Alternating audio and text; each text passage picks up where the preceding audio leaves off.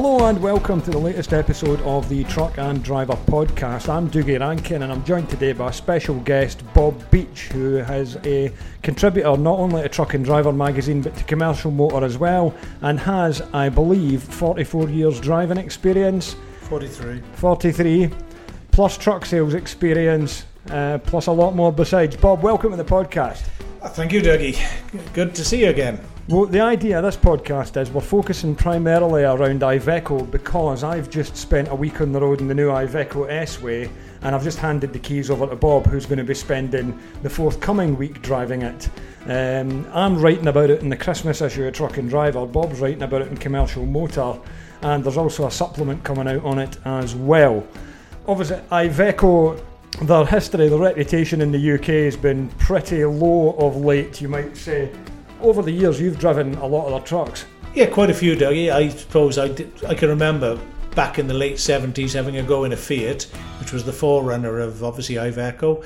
And I've driven a couple of Turbostars on odd occasions, and a little brief, a day or two with a Eurostar, then quite a lot of the Stralis models that have been kind of in service over the last, nearly 20 years, I suppose, isn't it?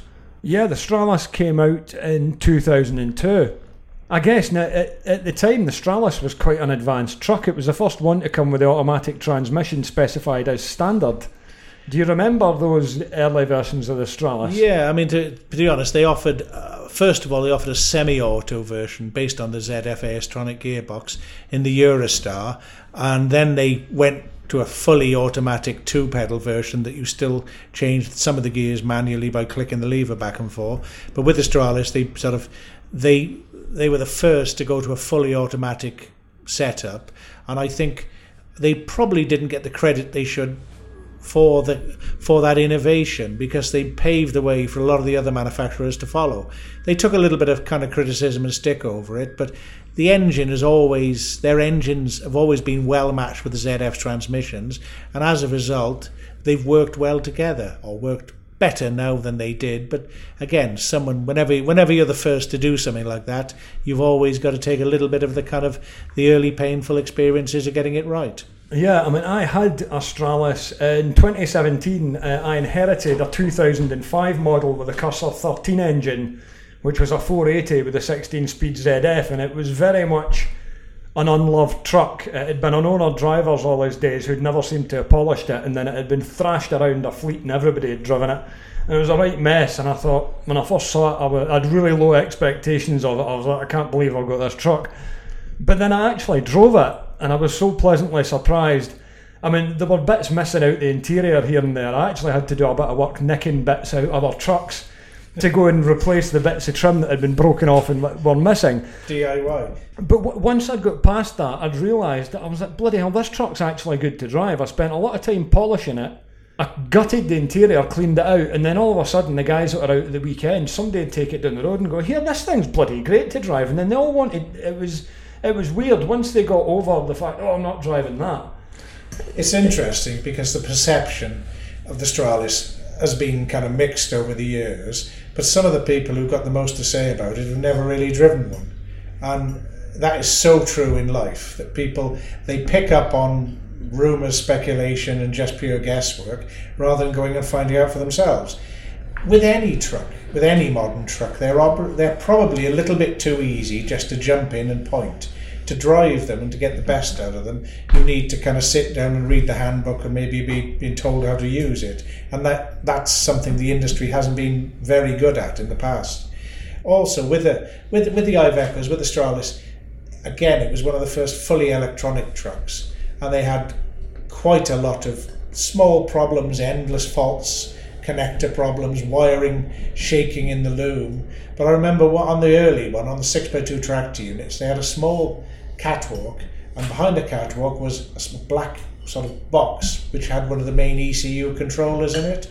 And what used to happen, people would be coupling up trailers in a pair of steel toe cap boots in the dark, and they'd inadvertently kick the main control unit, which is probably something the designers never thought about, as an 18-stone bloke kicking hell out of it night after night after night. Just moving and protecting something like that made such a difference. And they also, on some of them, you could have the option on later models of a electric cutout box on the back of the cab, where if it popped a fuse or a circuit breaker, it would have a self-protection system where you had to reset the button on it, and that cured a lot of the problems that they used to get as well when you were changing trailers regularly. You'd have trailers with a duff light or maybe an interior light on a box trailer or something, and that would cause electrical faults. The system was almost like a lot of the early fully electronic trucks, probably a little bit too clever for its own good. It kept picking up faults that weren't really faults, but they then became faults on the dash, which was a light and warning light and other stuff like that. And if it wasn't attended to and the problem wasn't sorted out, it would just end up, the system would just get clogged up with faults, and the thing would look like a Christmas tree when you turned the ignition on. Yeah, I think I found with the one that I'd driven had been about for that long that all those kind of things had been solved on it. Yeah. It had evolved into. It had evolved over the years, and it had all the various bits and pieces sorted out on it. But what impressed me of it was a 480, so it was a Cursor 13 litre, and with a 16-speed ZF, which was a rare automatic gearbox. I had a lot of that many close steps between the ratios that it was never out of puff, and it would surprise people on hills. Yes. Like some people really didn't like getting overtaken by a 55 plate Iveco Stralis. When the Cursor engine range first came out, it was in the mid-90s, and there were three main variants. Cursor 8, which was 7.8 litre, which was okay for lighter work. They put them in 8-wheelers. They were a little bit kind of underpowered, but they did the job. Then there was a Cursor 10, which became the 11 litre, and that was the mainstream engine. It performed very well. It was, if I remember rightly, 420, and I think we eventually went to the Cursor 10. Was it 440, something like that? Radius, whatever. That was the 13 litres. But the 13 litre took over from there. But they made it like, for years they wouldn't offer anything except the 8 litre or the 13 litre in an 8-wheel tipper. Whereas the natural engine for that was the 10, or now the stroke the 11 litre. Yeah, that would make sense. But they didn't do so, and it kind of, for some, I don't know, internal politics or whatever, they were missing out on the ideal engine for that truck. And like any of these vehicles, no matter what make they are, they'll only really give their best if they're properly specified from new.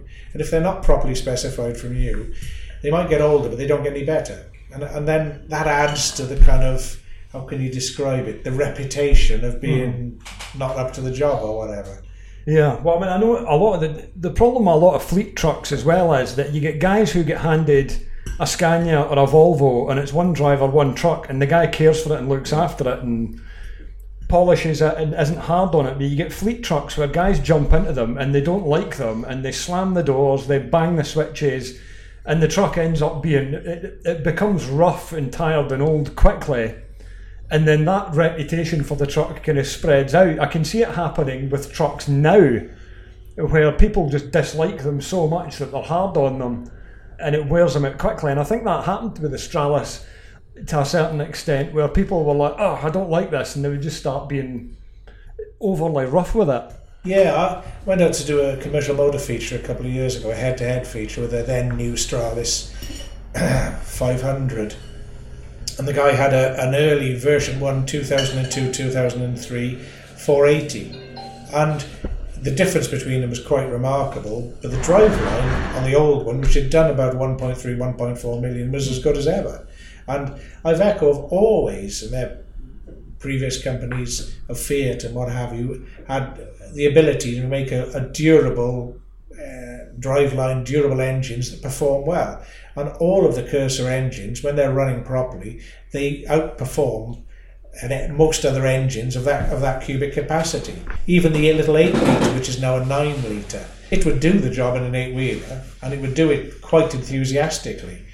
But once again, they had negative perceptions about them before they even got in the cab. Mm-hmm. Which is such a difficult thing to overcome. It was. Well, if you recall as well, I had a gas truck. Yeah. Back in 2018, I had an LNG Stralis 400, which was the Cursor 9 engine, which is like a little baby engine for a 4x2 tractor unit. But I was on a Kingspan contract, so you would get you could get away with it if you were only grossing 25 tonnes all the time. But if you look at the power output, 400 horsepower from a 9 litre engine is pretty impressive. Yeah. And they've continued to do that. Like their 11 litre engine now tops out at 480 horsepower, 2,300 newton metres of torque, which is the same as a lot of competitors' offerings on the 13 litre class. Yeah. It's interesting as well if you look at it. The engines themselves are used in a lot of industrial applications via Fiat powertrain. They're used in agricultural equipment, they're used in construction equipment.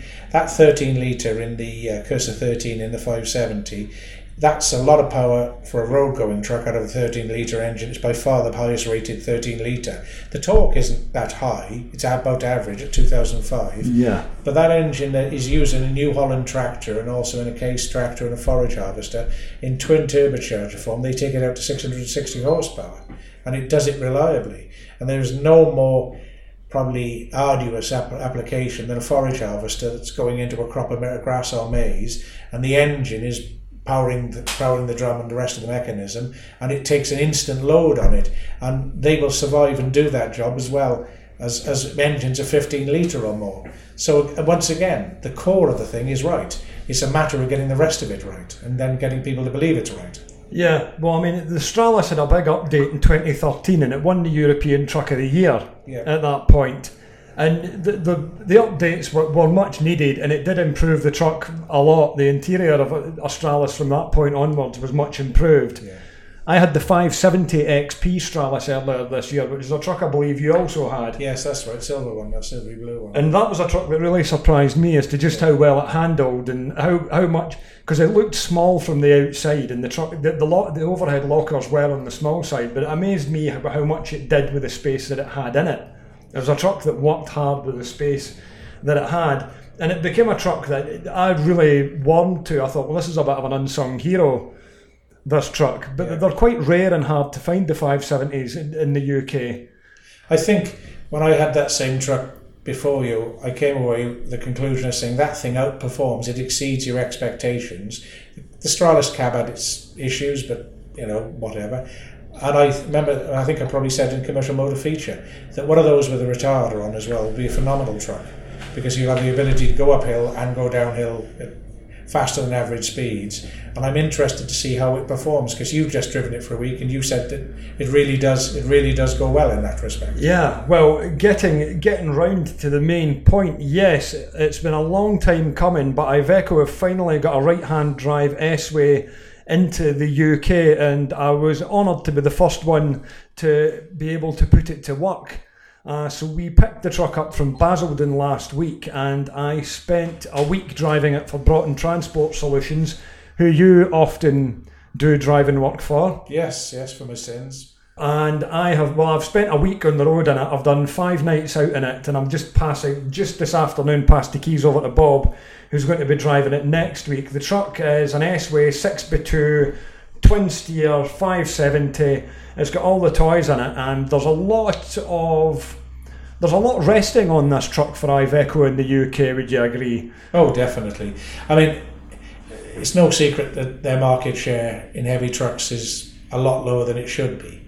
And to be perfectly honest, even with the existing or the previous range, there's no reason why it shouldn't be better.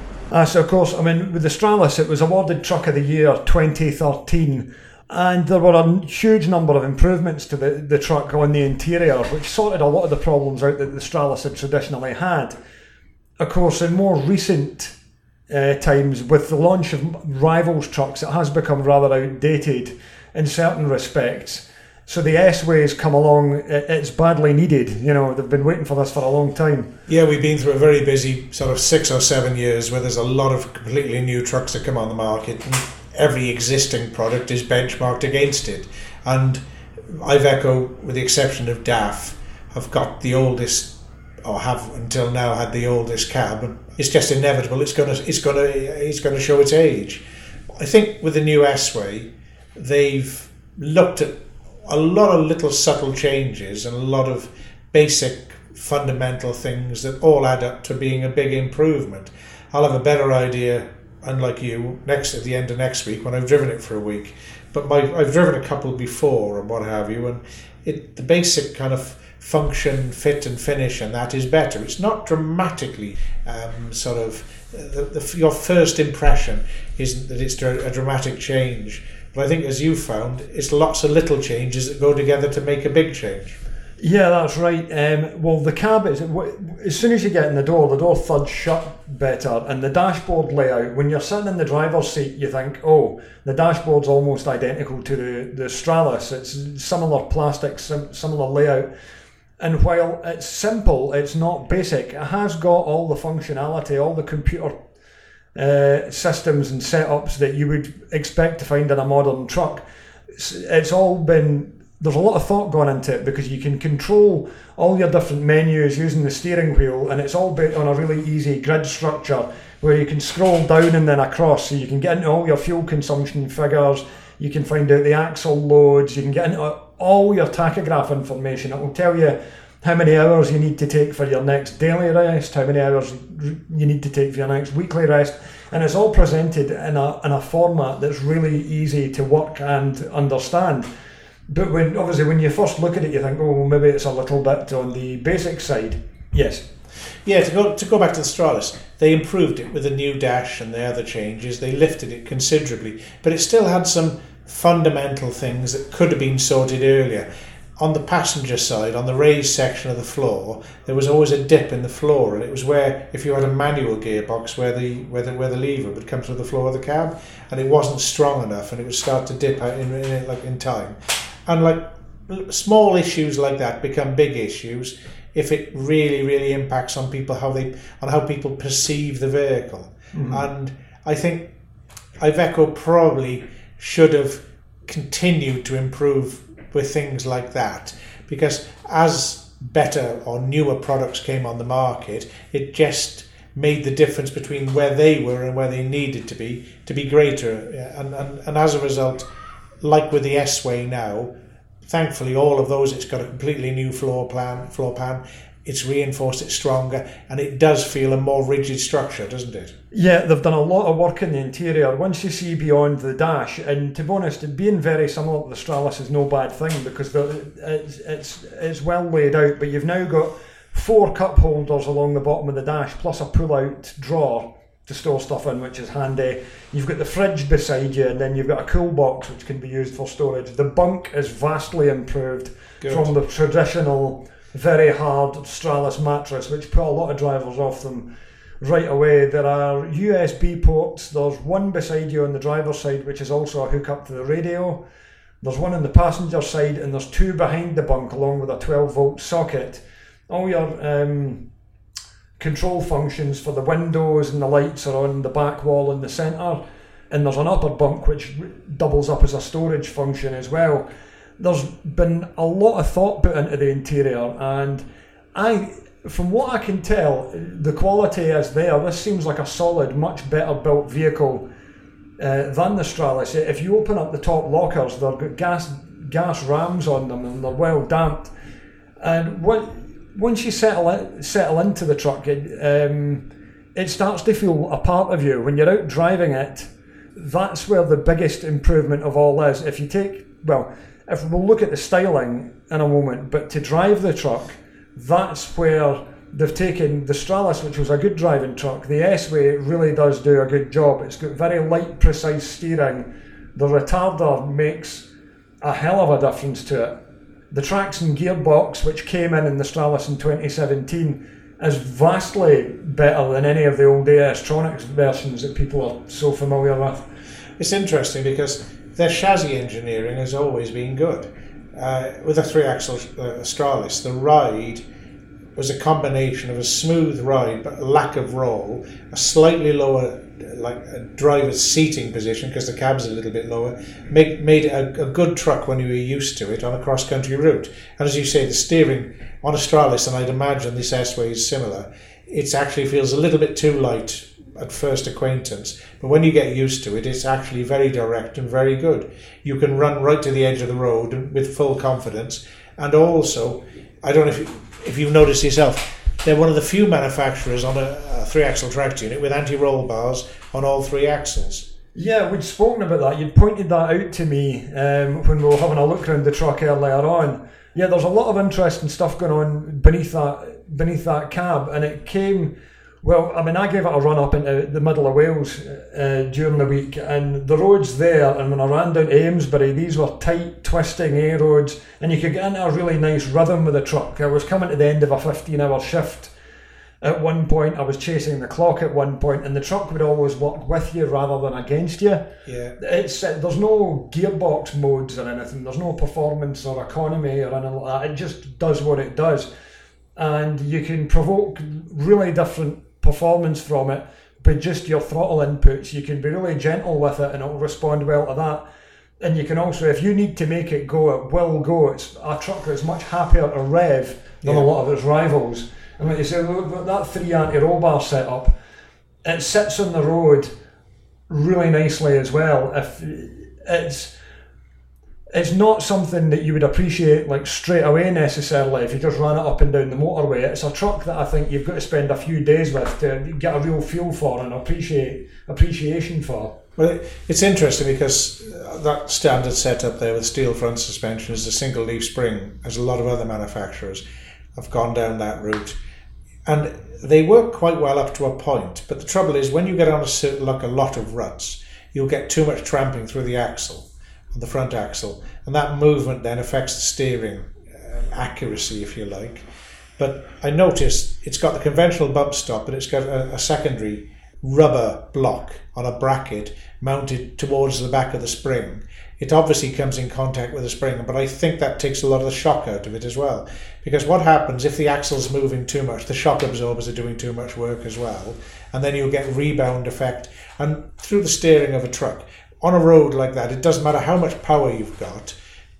The thing that will dictate your journey time is how well it handles, because that means how well you can keep cracking on through the bends. Like, you know, can you take a clear line through a corner? Also, the twin steer setup helps in that respect as well, because as you know, it's a hydraulic. There's non-mechanical linkage to the second steer. It's purely hydraulic, which is the same setup that you have on a rear steer rigid.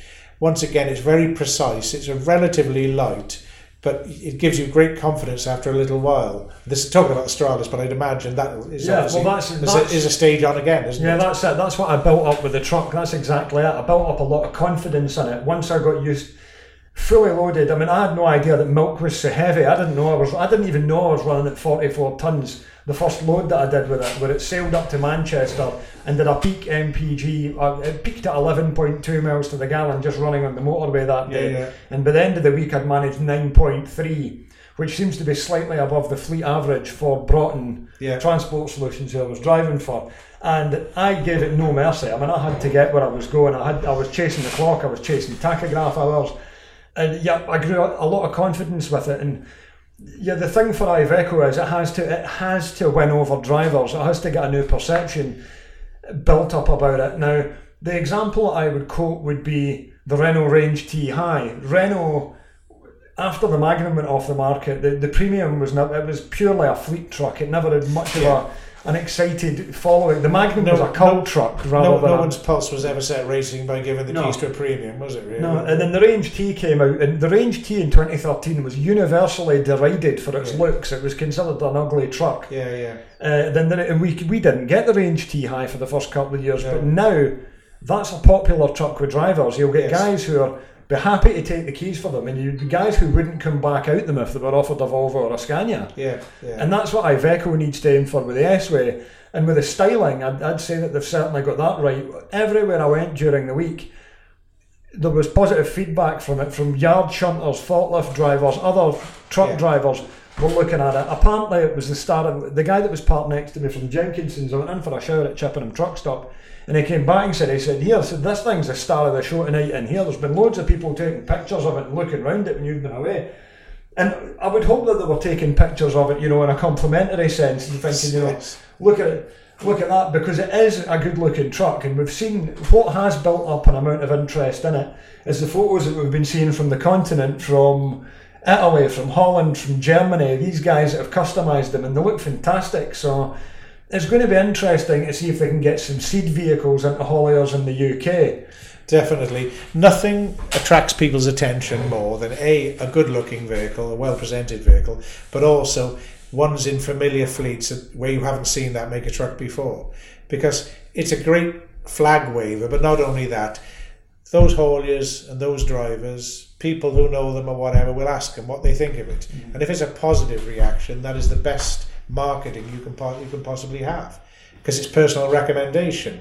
And again, the Stralis was nearly right in so many ways, but the things that weren't quite right on it, as I said, as time went on, they were more glaring, weren't they? They were more obvious, the faults. Yeah, it was. It was a truck that I had a lot of affection for, but yeah, by the time it was getting towards the end of its life, everything else had kind of moved on. Yeah, and you had to forgive it a few things. It was a great thing to drive. I mean, the 570 horsepower engine, it's the most powerful 13 litre engine available. It's not the torquiest. No. But at 2,500 newton meters of torque, it's got a big broad spread of torque, and it's happy to use it across the whole power band. And I'm thinking the next engine down from that is the 510, which is also a 13 litre. And I'm wondering if the British hauliers are going to kind of standardise on. I wonder if it'll be the 570 that most of them go for, because it's got that bit more about it. I'll be curious to see how many 480s are out there, because that's a smaller engine. I think the big fleets will always look at what will give them on paper the best fuel, which will probably point towards the 11 litre. But I think, given the kind of pricing structure and what you get for your money, quite a lot of people who are looking to maybe have a vehicle with a bit more driver appeal will look at a 510 or maybe even a 570. The only issue is, with a 570, if you put a 570 into a fleet of kind of 500 brake horsepower trucks, are you going to set the cat among the pigeons in terms of what drivers want and aspiration and stuff like that? I think as well, the other issue that it needs to be kind of covered is, if you look at the way trucks have changed in the last kind of 4 or 5 years, all the manufacturers have looked at de-speeded engines. They've looked at very, very, very high diff ratios, which means that cruising is taking place at 11, sometimes even less than 1100 RPM. Iveco is still on a little bit of a different tack, because they're more than a little prepared to let that engine rev a bit to perform, which I think overcomes the on-paper torque deficit compared to some others like a 540 Scania or 540 Volvo. We're up around 260. Well, it doesn't appear to have a fuel penalty for that. If you've been used to driving like a truck with a very long diff ratio in it that's wanting to run slowly all the time, the Iveco would come as quite a surprise to you, because it does want to rev and it does want to hold gears. Definitely. There were a couple of those big hills in Gloucestershire that I came up, and it held 1700 RPM and it charged up the hills and it held the gear all the way with a load on, and it didn't try and change up. It didn't try and like go over the hill to try and just get over it in as low a gear as low revs as possible. But it didn't seem to affect it adversely either, which is uninteresting. They're almost going their own route with that. But the engine, the good thing about it is that the engine is up to the task, and they've matched the software of that traction gearbox very well. Because at the opposite, the longest geared and most downspeeded truck is the DAF. Yes. And which uses the same traction gearbox as the Iveco, as the MAN. Yeah. And they could not be any more different. No. The trucks were very... Out of two, you couldn't pick two trucks with more different personalities. With the DAF, it's very heavy steering and it's downspeeded driveline compared to the Iveco. And I think the S-Way will start to win over drivers. I think if you put one of them into a fleet, I would imagine there might be a bit of resistance initially, but you'll probably get guys going, wait a minute, that thing, it's the same as I got with my old Stralis a few years ago. Yeah. People driving go, wait a minute, this thing's actually all right. People on Facebook moaning about it that have never driven one are wrong. The problem is, again, it's perception, and also people like to kind of pile in if there's a bit of a kind of criticism fest, and they all like to weigh in with F3 pennyworth, don't they? But the truth is, the truck, if you like a vehicle that sort of encourages, how can I describe it, a keen driving style, there's no better vehicle, because it works with you.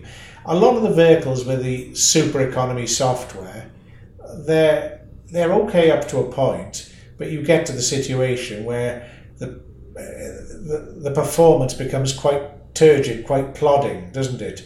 And then if you can't override it, you then end up with a 480 brake horsepower truck that runs like about a 400 brake horsepower truck, which seems a little bit kind of missing the point. And fuel consumption is a vital thing, but getting the job done is equally important. Well, that's it. There's so many sectors of haulage where you just can't be mucking around. I mean, on one of my trips this week, I spoke to a guy about his fleet truck, and he didn't have a good word to say about it. It was limited to 51 miles an hour. Yeah. It was severely monitored. All the driver aids and everything had to be switched on at all times. You couldn't vary from it. And it took all the joy out of driving. He was looking quite enviously at my big metallic Iveco. Yeah. And people were like, what's that like? And I'm like, honestly, it's a truck that rewards the driver. And it rewards you for driving enthusiastically without an economy penalty. So 2021 is going to be a big year for Iveco in these trucks as they go into service, and I hope they can back them up. I've had an enjoyable, but it's not been an easy week by any means. I've had 4 days of grind running into unpleasant RDCs, and I had that one lovely day running up through Wales, up through the hills and the valleys. So it's not been an easy week at all, but I feel, honestly, I've driven quite a few different trucks this year, and I can honestly say that one I've enjoyed as much as anything. Iveco have potentially got a winner on their hands there, and I hope you're going to enjoy driving it as well next week, so I can find out what you think. Yeah, I'm looking forward to it as well. Not just for the kind of changes, but just to reaffirm what I already thought a year or two ago with the 570 Stralis. And I think putting enjoyment back into driving is no bad thing at all, because one of the issues people have nowadays is concentration and application. Because a lot of these modern trucks, you just sit in them and guide them, and they are a bit uninvolving, which is all right up to a point if all you want to do is sit on the motor and stare at the truck in front.